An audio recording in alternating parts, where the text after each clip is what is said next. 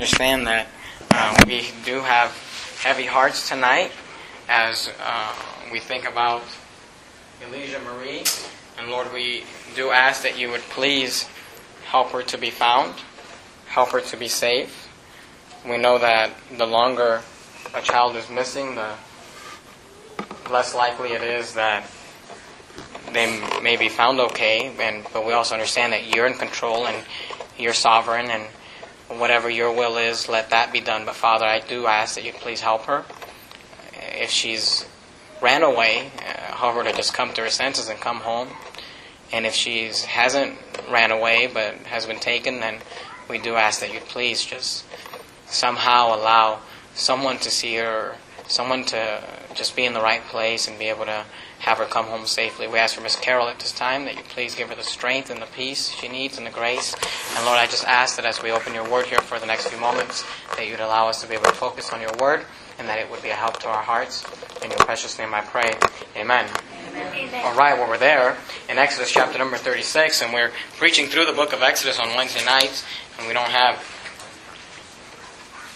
anything else prepared for Wednesday night, so we'll go through our Bible study. But again, based on the situation tonight, I don't want to be very long. I think it's appropriate that we spend time praying for the situation. And like I said, if anybody wants to help tomorrow with some time, please let me or my wife know, and we'll be able to get you set up with that. Please be praying for the situation as well.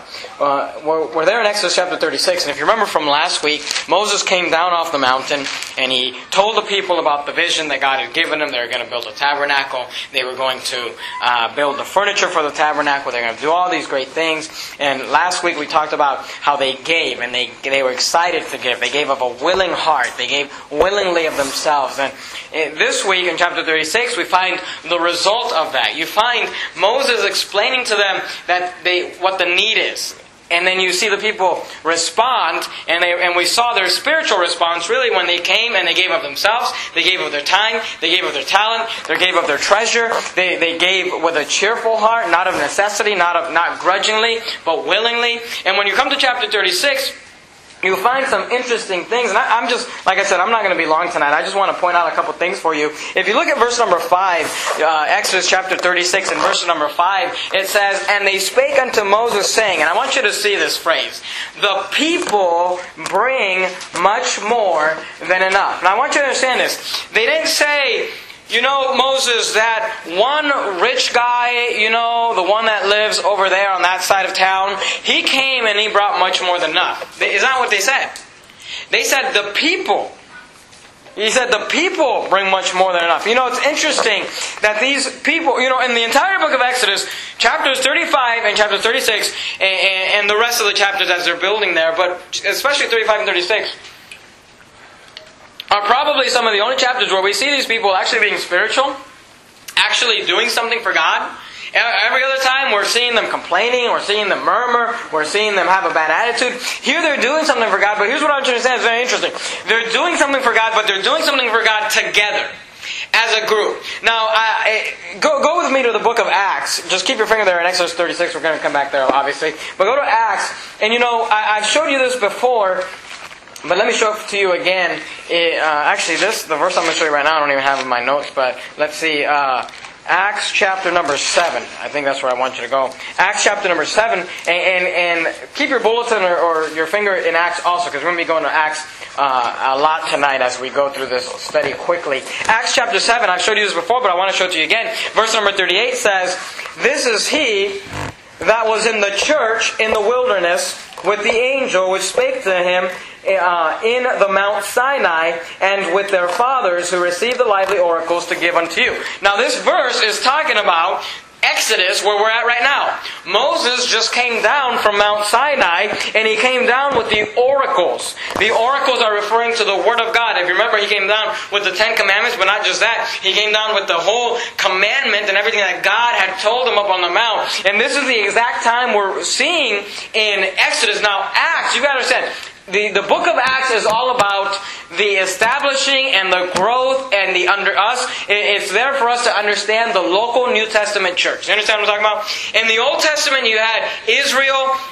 In the New Testament, you have the Lord Jesus Christ, and we know He established the church when He said, on this rock I will build my church, and the gates of hell shall not prevail against it. And He had His 12 disciples there. But the book of Acts is where we really learn about the church, and the mission of the church, and the characteristics of the church. And in the book of Acts, the Holy Spirit saw it fitting to tell us that there was a church in the wilderness. And what that tells us is that the congregation in the wilderness can often be referred to as a church body, with Moses being the leader there, the spiritual leader, the pastor. And we can learn from that church. And here's what I want you to understand. If the children of Israel were the congregation, were the church, go back to Acts chapter 1. And that represents us as a local New Testament church. And by the way, they were wandering in the wilderness, right? Which could be a picture of the world. You and I are wandering in our wilderness here. And Lord willing, we'll cross that Jordan and enter into a land of Canaan, and we'll enter into a land of victory and conquest, and we understand that. But the church, and here's what you get. When the church in the wilderness actually accomplished something for the work of God, and weren't complaining, and weren't fighting, and weren't arguing, and weren't murmuring, and weren't, backbiting, when they actually started to do something for God, here's what you can understand. They did it together. They worked together. And what you got to understand is, the word church means congregation. And the church is not a building. I've said this so many times behind this pulpit. I'm sure you've heard me say it before. But the church is not a building. The church is not walls. The church is not, a beautiful ceiling tiles that we purchase. It's not a building. It is us. It is a group of people. It is when we come together as believers, and we come together and unite. You and I form the local New Testament church. And what you got to understand about the church is the only way that we're able to do something or accomplish something for God is when you and I work together. They said to Moses, the people, they said plural, the people have brought. What were they doing? They were working together. Look, you're there in Acts chapter 1, look at verse 14. Acts chapter 1 and verse 14. And I know we've seen these verses before, but in Acts 1:14 the Bible says, these all continued with, I want you to notice this term, one accord. Do you see that? That word accord, that's like a musical term. That's referring to the fact that they were all in harmony.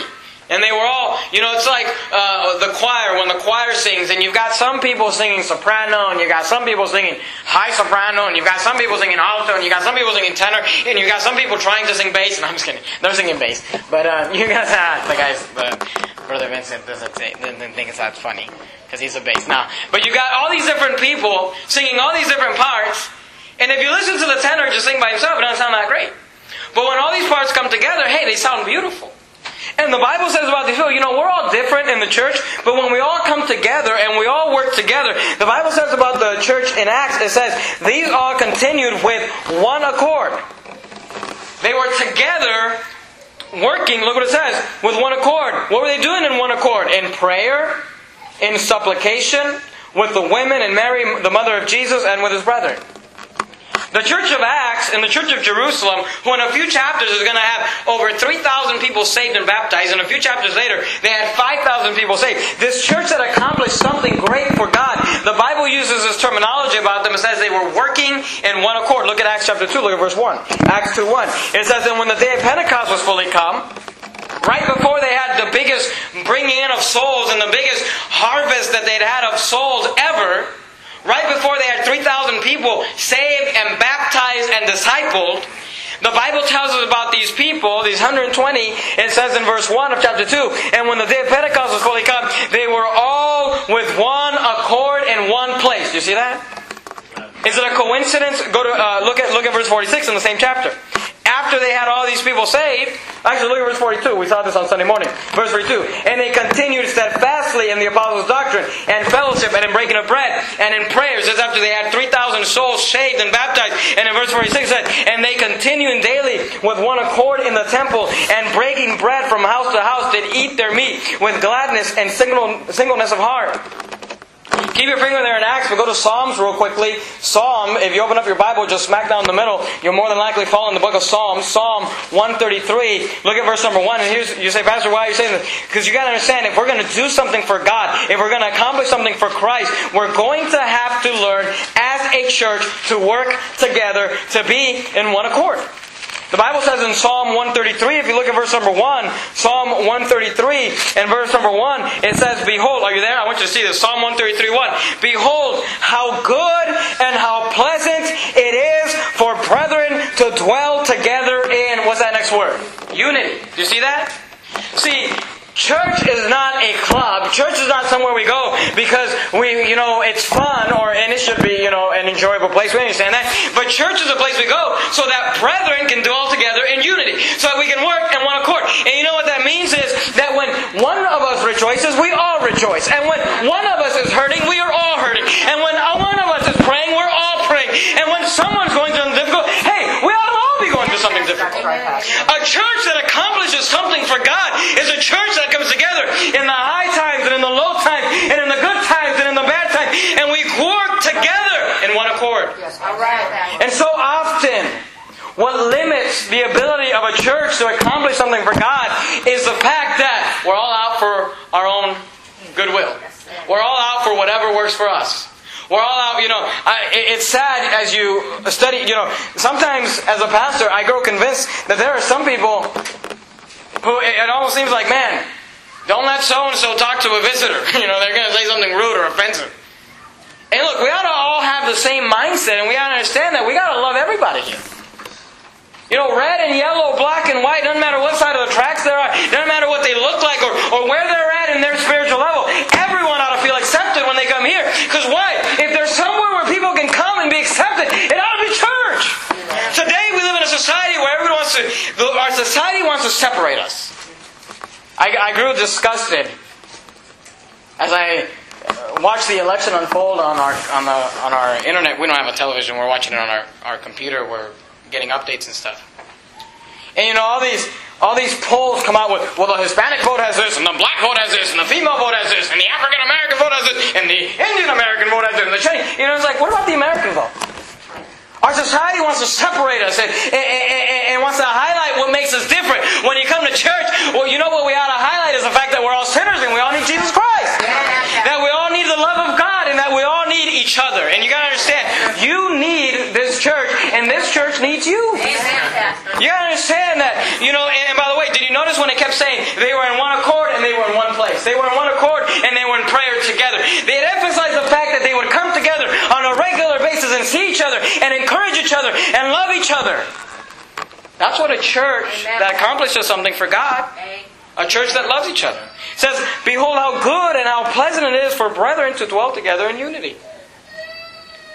That means we're on the same page. That means we're accomplishing the same thing. Go to Ephesians. Go back to it. Have your finger in Exodus 36, but find Ephesians real quickly. Find Ephesians. We need to be to the place when we're in one accord, we're working together. Sometimes, because you bring people to church and people are humans, we understand that, and people are sinners. Sometimes we're working against each other. We need to understand we need to be working with each other. One example, I saw this recently, which I thought was amazing, and I hope I don't embarrass Brother Vincent by saying this, but a couple weeks ago, we were having like every Sunday night, we have cake and ice cream after the last Sunday night. Every last Sunday night of the month, we have cake and ice cream after the service. And there was a first-time visitor we had here in church, a lady. And my wife, left the service, while we were praying, singing. She left and she started cutting up the cake and started getting things ready for the thing. And Brother Vincent saw the first-time visitor started walking this way. And Brother Vincent went up to my wife and said, "Here, let me pass out the cake and ice cream, and let me make sure everybody's fed. And you can go give that way you're freed up, so you can go give the gospel to that lady." And my wife thought, "Wow, that's great," because she was trying to hurry and get all that stuff taken care of so that she could have time. You know what that tells me? We're working together. We're on the same page. We understand, what that tells, and again, not to highlight Brother Vincent, but what that tells me is that there are other people who are starting to get on the same page and realizing, hey, this isn't just about us, and it's not just about fellowship, it's not just about cake and ice cream. It's about reaching the lost. It's about giving God. And what happened? That lady got saved. Amen. That lady accepted the Lord Jesus Christ as her Savior that night. Why? Because people start working together when we're in one accord and we're on the same page and we're trying to accomplish the same goal and the same thing. That's when we can do something for God. These people came together and they had a big task to build a tabernacle, to build a tent, to build all this different type of furniture. But when they worked together, they were able to accomplish much. Not only that though, go back to Exodus 36. Exodus 36. I want you to see this. Not only did they work together, here's what you're going to understand. When a leader stands up and says, here's the need, here's what we need, like Moses did, you're always praying that God will do something. Because you never know who's going to respond. And you never know if anyone's going to actually give or actually come on board. And God did a miracle here, and I promise you this is a miracle. And if you don't think it's a miracle, then go start a church somewhere and tell me if you don't think this is a miracle. But in Exodus chapter 36 and verse 5, notice what it says. It says, and they spake unto Moses, saying, the people bring much, notice this term, more than enough for the service of the work, which the Lord commanded to make. So they brought what they needed, but they brought more than they needed. And in verse 6 it says, and Moses gave commandment, and they caused it to be proclaimed throughout the camp, saying, notice this, if you don't tell me that this is not a miracle. I've never heard of this. And by the way, I doubt we'll ever do this at our church. If the opportunity arises, we won't be like Moses, I promise you that. But notice what Moses said. He said, let neither man nor woman make, he's saying, notice, he's saying make any more work. So this is what he said. He said, you're doing too much.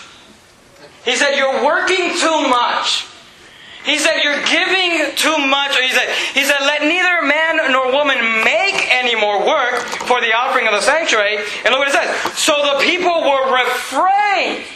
They were stopped from bringing, for the stuff they had was sufficient for all the work to make it. Notice the last three words in verse 7. And too much. Could you imagine if Pastor Jimenez, and he never will, but could you imagine if Pastor Jimenez stood up on Sunday morning and said, listen, you need to stop giving. We have too much money. The bank won't let us deposit any more money in the bank. We're being audited for money laundering. You're giving too much. I'll never do that. You said, Pastor, I'll just open another account. Could you imagine if I said, hey, listen, you guys are going so many too much. Just stop. Go home and spend time with your family. You know what I mean? I mean, you're just doing too much. That's a miracle. Usually you're praying, Lord, it's the first. Got to pay rent. Please help the offering to be good. We need at least X amount of dollars. Usually you're praying, Lord, will you please help our soul winners? Help us have some soul winners out. Help us to see some people saved. You're praying for laborers. Moses and you say, if you don't think that was a miracle, you've not dealt with people. Because it was a miracle to have a man stand up and say, too much work, too much giving, you're doing too much, you're loving too much, you're caring too much, it's too much, just stop, refrain the people, stop. That's a miracle. See, what happened is people started working together. And when people started working together, they started getting excited. And when people started working together, they started encouraging each other. So, it's not just, you should come to church to hear the Word of God, and we understand that, and we want you to hear the Word of God. But you know that you can listen to the Word of God on the internet? But you can't get the fellowship and encouragement on the internet. You can't get the prayer time on the internet. You can't fellowship with other Christians. You can't grow in your Christian faith with other believers while watching the televangelist. You understand what I'm talking about? These people started working together, and as they were working together, they started getting excited. And when they started getting excited, they started saying, "Hey, you're going down there to work again? Oh, sure, I'll go. I had fun yesterday when we were over there." And people started coming, and they started working, and they started building, and they started giving, and they were getting in it. And Moses said, "It's too much. Go home. It's too much." Isn't that amazing? See, you got to understand. People sometimes ask me, "Are you there?" Go to Ephesians chapter 3. People sometimes ask me, "You really think you're going to make a difference in Sacramento? Really think you're going to make a difference?" See, what you don't understand... See, did Moses expect that? I don't think he did. In fact, based on these people's history, I think Moses expected the exact opposite. Moses thought, man, these people are stiff-necked and stubborn and cheap. They're not going to give. But what you got to understand is... Are you there in Ephesians chapter 3? Look at verse 20. Ephesians chapter 3, verse 20. Ephesians chapter 3, verse 20. Let me get there myself. The Bible says, "Now unto him that is able to do," notice these words, "exceeding abundantly above all that we ask or think." Now think about that. The Bible says that God is able to do exceeding abundant above all that we ask or think, according to the power that worketh in us. That means if I think, One day we could have 70 soul winners, and to me that's like, whoa, 20 years from now, maybe God would allow us to have 70 consistent, well-trained soul winners. God says, I can do more than you can even imagine. He says, I can do, you say, maybe one day my family could have this God. Maybe one day my child could serve God in this way. Or maybe one day my marriage could be in this situation. Or maybe, whatever you're thinking, maybe one day my business could be, or what. God says, I can do more than you can even think about.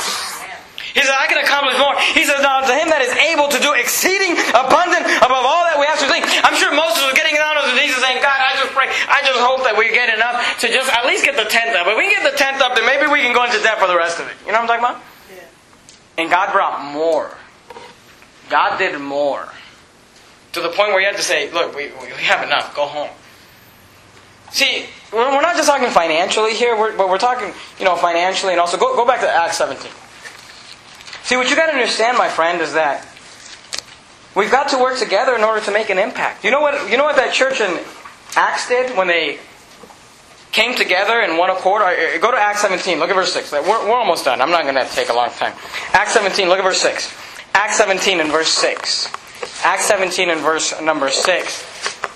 The Bible says, and when they found them not, they drew Jason and certain brethren unto the rulers of the city, crying, look what they said. This is what they said about the apostles and the church of Jerusalem. It says, these that have turned the world upside down are come hither also. Isn't that amazing? Could you imagine if our soul winners? Could you imagine if we knocked on all the doors in the Natomas area, in the Sacramento area? Could you imagine if our map got to the place where it's so filled up, we started going into West Sacramento because we were just done all of Sacramento?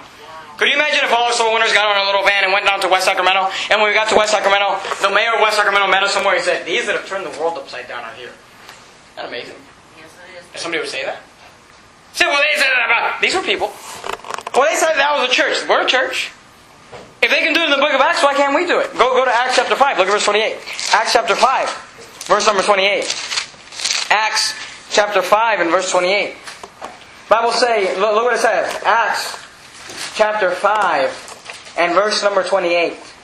Acts 5:28 says, saying, look what it says, did not we straitly command you? This is what they're saying to the leaders of the church of Jerusalem. They're saying, did not we straitly command you that you should not teach in this name? They said, look, we told you not to teach in this name. And behold, ye have filled Jerusalem with your doctrine and intend to bring this man's blood upon us. That's it, people, soul winning, that's kind of weird. You go out door knocking. The Bible says about the church in Acts that they filled Jerusalem with their doctrine. That's a church that's making an impact. Amen. Go to 2 Timothy chapter 3. 2 Timothy. Say, well, why does it matter? Why should we make an impact? Why should we make a difference? Why should we go out and try to get people saved? Why do all that, Pastor? Why work together? And why grow together? And why have God do great works with us? Well, in 2 Timothy chapter 3, if you look at verse number 13, 2 Timothy chapter 3, look at verse 13. 2 Timothy chapter 3 and verse number 13, the Bible says, but evil men and seducers, look what it says, shall wax worse and worse, deceiving and being deceived. Do you see that? Let me tell you something. This world is not getting better, it's getting worse. This world is not getting safer, it's getting more dangerous. This world is not getting godlier, it's getting more wicked, it's getting more evil. The Bible says that evil men and seducers shall wax worse and worse, deceiving and being deceived. We've got to make an impact. My heart breaks obviously for the situation with Elijah Marie, but all day today and last night my heart broke as I watched the election results. I don't know if you really understand this or really care. But the results of the election last night just show so much of how our society is just getting worse and worse. And I know some people are excited about different things or whatever. Excuse me if I do not get excited that we elected a president who believes that a man should be able to marry a man and a woman should be able to marry a woman. Well, the Bible says that's an abomination. The Bible says that it's a sin. The Lord Jesus Christ said that in the beginning it was not so. He said, a man shall leave his father and mother and cleave unto his wife, and they twain shall be one flesh. He said, a man and a woman. And the fact that we've got the first elected president who comes out and says, I'm for gay marriage. Excuse me if I don't get excited over that. Excuse me if I don't get excited over a president who believes that we ought to have partial birth abortion. Do you know what a partial birth abortion is? You partially give birth to a child and then you abort it. Excuse me if I don't get excited over a president who thinks that, if you botch an abortion and the child accidentally comes out alive, you ought to be allowed to kill it after it's born. Wow. And you say, I didn't know any about that about Obama. Yeah, you talk to the average American, all you knew is that he was black. That's why I voted for him, because he's black. Excuse me if I don't get, you say, are you against black people? I'm not against black people, I'm against wicked people. And I think it was Martin Luther King Jr. who's supposed to be, the favored son of civil rights and all that. And I think it was Martin Luther King Jr. who said in his famous I Have a Dream speech that he dreamt of a day when people would be judged based on not the color of their skin, but on the content of their character. Amen. And I don't think you ought to vote for someone, he's the first black president. Yeah, he believes in murdering children. He believes in wicked things. He believes anti-God. Hey, I'm not judging him because of his color. I'm judging him because of his character. And Mitt Romney's not any better. We understand that. Let me tell you something. Our society is just insane. I don't know if you follow the propositions. I don't know if you really care. State of California probably brought in the worst laws last night that it ever had. It could ever could. I don't know if you know. I don't know if you voted on them. I don't know if you care, if you looked into it. I mean, our state literally voted to raise taxes on its people. Its own people decided to raise taxes on when its people are starving. When its people are unemployed. Do you understand what I'm talking about? I mean, last night, I don't know if you know this or you care, but the impact that our nation has, that this election will have in our nation, I'm telling you, something needs to change. And it's not going to start at the White House. It's going to start right here. It's going to start at the Word of God. But let me tell you something. Last night, we ushered in a welfare society that is just never going to go away. I don't know if you get that. And look, I understand that our government, and we need to help people. And I'm all for that. And there are people who legitimately need help. And they're not, we get that. Obviously, and I know you understand that. There are people we need to help. But let me tell you something. The way the economy works, the economy is like a cart. And there are some people who are riding on it, and there are some people who are pulling it. And the people who ride on it are just a load and a burden, and they're not helping get the economy anywhere. And then there are people who are pulling it. And I don't know if you get this, but as California votes more and more and more and more welfare-type mentality things, programs coming in, I don't know if you know this. I mean, you need to read newspapers or follow things, but statistics are proving. Do you understand that people with money are leaving California by the droves? You know why? Because they're saying, I'm tired of pulling. I'm tired of getting picked on. I'm tired of, I don't know what you were doing, but at 5 in the morning, I was getting in my car and driving away to go to work, and I got home around, 6:15, worked over 12 hours, so that my taxes can go to help for somebody who isn't working, who isn't helping, who isn't a company. I'm telling you, there comes a point, you can only milk the cow so much. Thank you. Eventually the money runs out. And eventually people with money leave. And when the economy collapses, I'm telling you, our economy is going to get worse from here on. And California is leading the way. And based on last night's election, whatever happens to California, it deserves. Because everybody wants to vote to raise somebody else's taxes. And everybody wants to vote, and everybody wants a free handout. Look, let me tell you, I don't know if you understand this. I'm supposed to be excited because Obama gives out health care, and Obama gives out this, and Obama gives out that. Do you understand that if a party gets its power from poor people, then if its power is derived from poor people, then its agenda is to keep as many people poor as possible. Do you get that? Yes. See, and today, we've just been lied to by our society. And you say, well, why does it matter? Because of lack of character. Look, today, there was a day when 16-year-olds would get excited to go get their first job so that they could go earn money and save money and buy their own first car. My wife bought her first car at 16 years old, paid cash for it. She went and got a job, saved her money, paid cash. Say, Pastor, did you? No, I didn't. When my wife and I got married, she brought all the money, I brought all the bills. You understand? That's kind of how it was. She had the car, I had charming good looks. That's what I brought to the table, okay? I was charming, she was loaded. No, I'm just kidding. But that was the day. You know what today? You know our society today? People, I can't wait till I'm 18 years old so I can get that SSI check. Can't wait till I'm 18 years old, I can get that welfare check. And they literally sell their souls for a few $100s.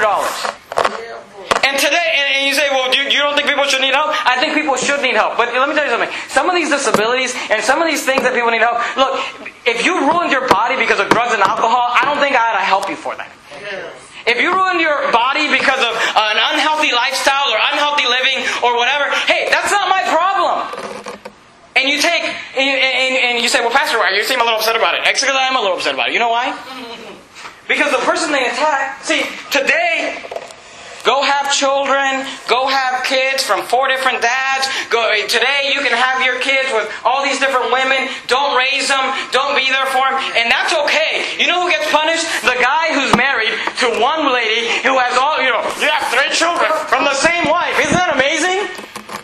The guy who gets up and works all day long, raises his children, loves his wife, loves his kids, tries to do right by them, doesn't want to be a burden. That's the guy that gets punished because I have to pay extra taxes now. Because we have a society of people who say, Obama's going to give me free health care? You've got my vote. He's a black guy, right? That's right. It's insane. It's totally insane. It's crazy. We got to wake up.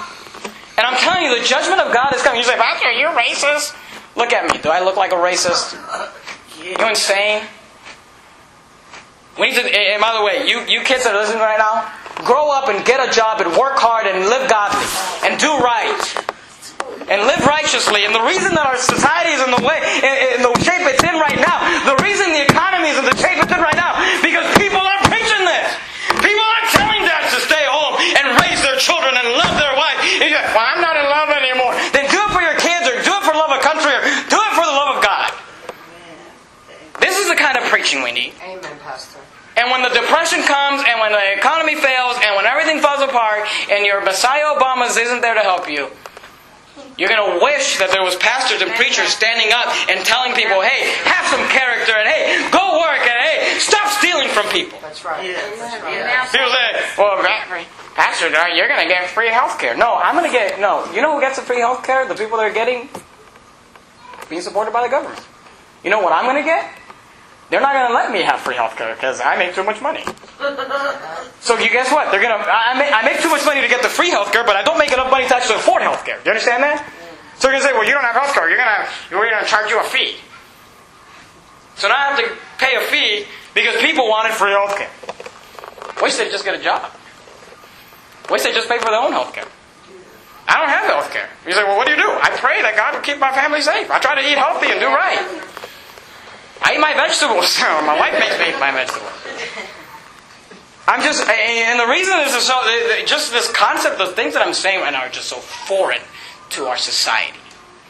But this used to be just a common thing a dad taught his child growing up. To work hard, have character, pay your bills, do right, save your money. That's right, Pastor. Don't just splurge your money on, well, I've got all this money, I've got, this will be right. I got paid, I got to spend it. It's gone within 24 hours. What'd you do with your money? I don't know. We went out to eat a lot, though. I got all sorts of this and that. It's ridiculous. You say, what is it? It's lack of character. Because men of God aren't standing up and preaching to them. I'm just telling you. You say, well, why does it matter? Because this is the kind of impact. You say, we need to get people saved. Yeah, we need to get people saved. We need to get people baptized? Yes, we need to get people baptized. And we need to get people discipled? Yes, we need to get people discipled in the Word of God. But not only that, so we can grow their character. So that marriages will stay married. So that children will grow up being obedient. And understanding a word that is foreign today. Responsibility. Yes, Pastor. There used to be a day when children were told, hey, you better not do anything that's going to cause you to have a child unless you're ready to take on that responsibility. You know what they're told today? Just come to the high school, we'll give you free protection. And if you end up having a child, don't worry about it because the government will give you money. Whenever you subsidize anything, you'll get more of it. You subsidize corn, you get a whole lot of corn. from Nebraska. And you subsidize laziness, and you get more laziness. You subsidize sin, and you get more sin. I'm just going to tell you, the election, you say, well, you shouldn't be reading about the election. It's after the election. I can do whatever I want. The election just showed me that most of our society, especially in California, is just lazy, and it just wants a free handout, and they don't think about the fact that money's got to come from somewhere. Yeah. And you can only take it from certain people. I'm here to tell you, if I didn't know that God called me here, I'd be moving. And people are leaving. People with money. Because they say, I don't want to pay more taxes. I don't want to get more taken advantage of. Let me tell you something. You punish success. I literally heard people today on the radio, people calling in saying, what's the point? I might as well just quit my job and go get on every government program that I can. They're going to take it anyway. I might as well just do it. At least that way I can just stay home all day.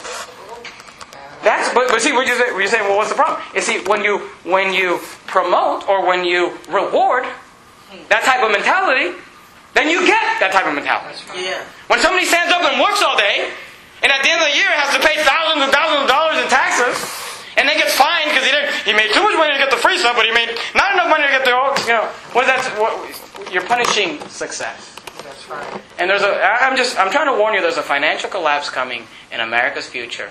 And when it happens, there's going to be a whole lot of people who are going to be humbled, and they're going to be ready to get saved. And our church better be in one accord, working together, ready to preach the gospel, ready to get people saved, ready to make an impact. And while we're saving souls, and while we're helping marriages, and while we're raising children, maybe we can also restore our nation. This election is just a discouragement. Go back to Exodus 36. We're done right here. Exodus chapter 36. I just want you to see it again. I'm not going to go to any more verses, but Exodus chapter 36. Look at verse. Just look at verse 6. Just 5 and 6 again. That's just amazing. And they spake unto Moses, saying, the people bring much more than enough for the service of the work, which the Lord commanded to make. And Moses gave commandment, and they caused it to be proclaimed throughout the camp, saying, let neither man nor woman make any more work for the offering of the sanctuary. So the people were restrained from bringing. Isn't that amazing? Say, Pastor, are you upset about... No, I think there's hope for America. And by the way, I think there's hope for individuals. I think there's hope for people. You say, well, I led a life. I think God can change you. I think God can help you. If I didn't think that, then I wouldn't be wasting my time right now. God is in the business of saving souls, and He's in the business of redeeming lives. He's in the business of restoring. But we got to understand that we also can't just turn a blind eye and think that everything's okay. Everything's fine. There are consequences to our decisions, and there are consequences to elections. And I'm just trying to warn you, get ready for it, because it's coming. Let's bow our heads and have a word of prayer. Dear Heavenly Father, Lord, we love you so much. Thank you for our church, Lord. And I don't know about any other pulpit in America. I'm sure there are, but I'm not accountable or responsible for those. But I do thank God that there is a place in Sacramento where it doesn't matter. The Democrats got a super majority. Who cares? We're going to preach the Word of God. And I think we need to confront our society's views, and we need to confront our society's apathy, and we need to preach what the Bible says and teach character. The content of your character is how you should be judged. Father, we love you. Thank you for our church. In your precious name I pray. Amen.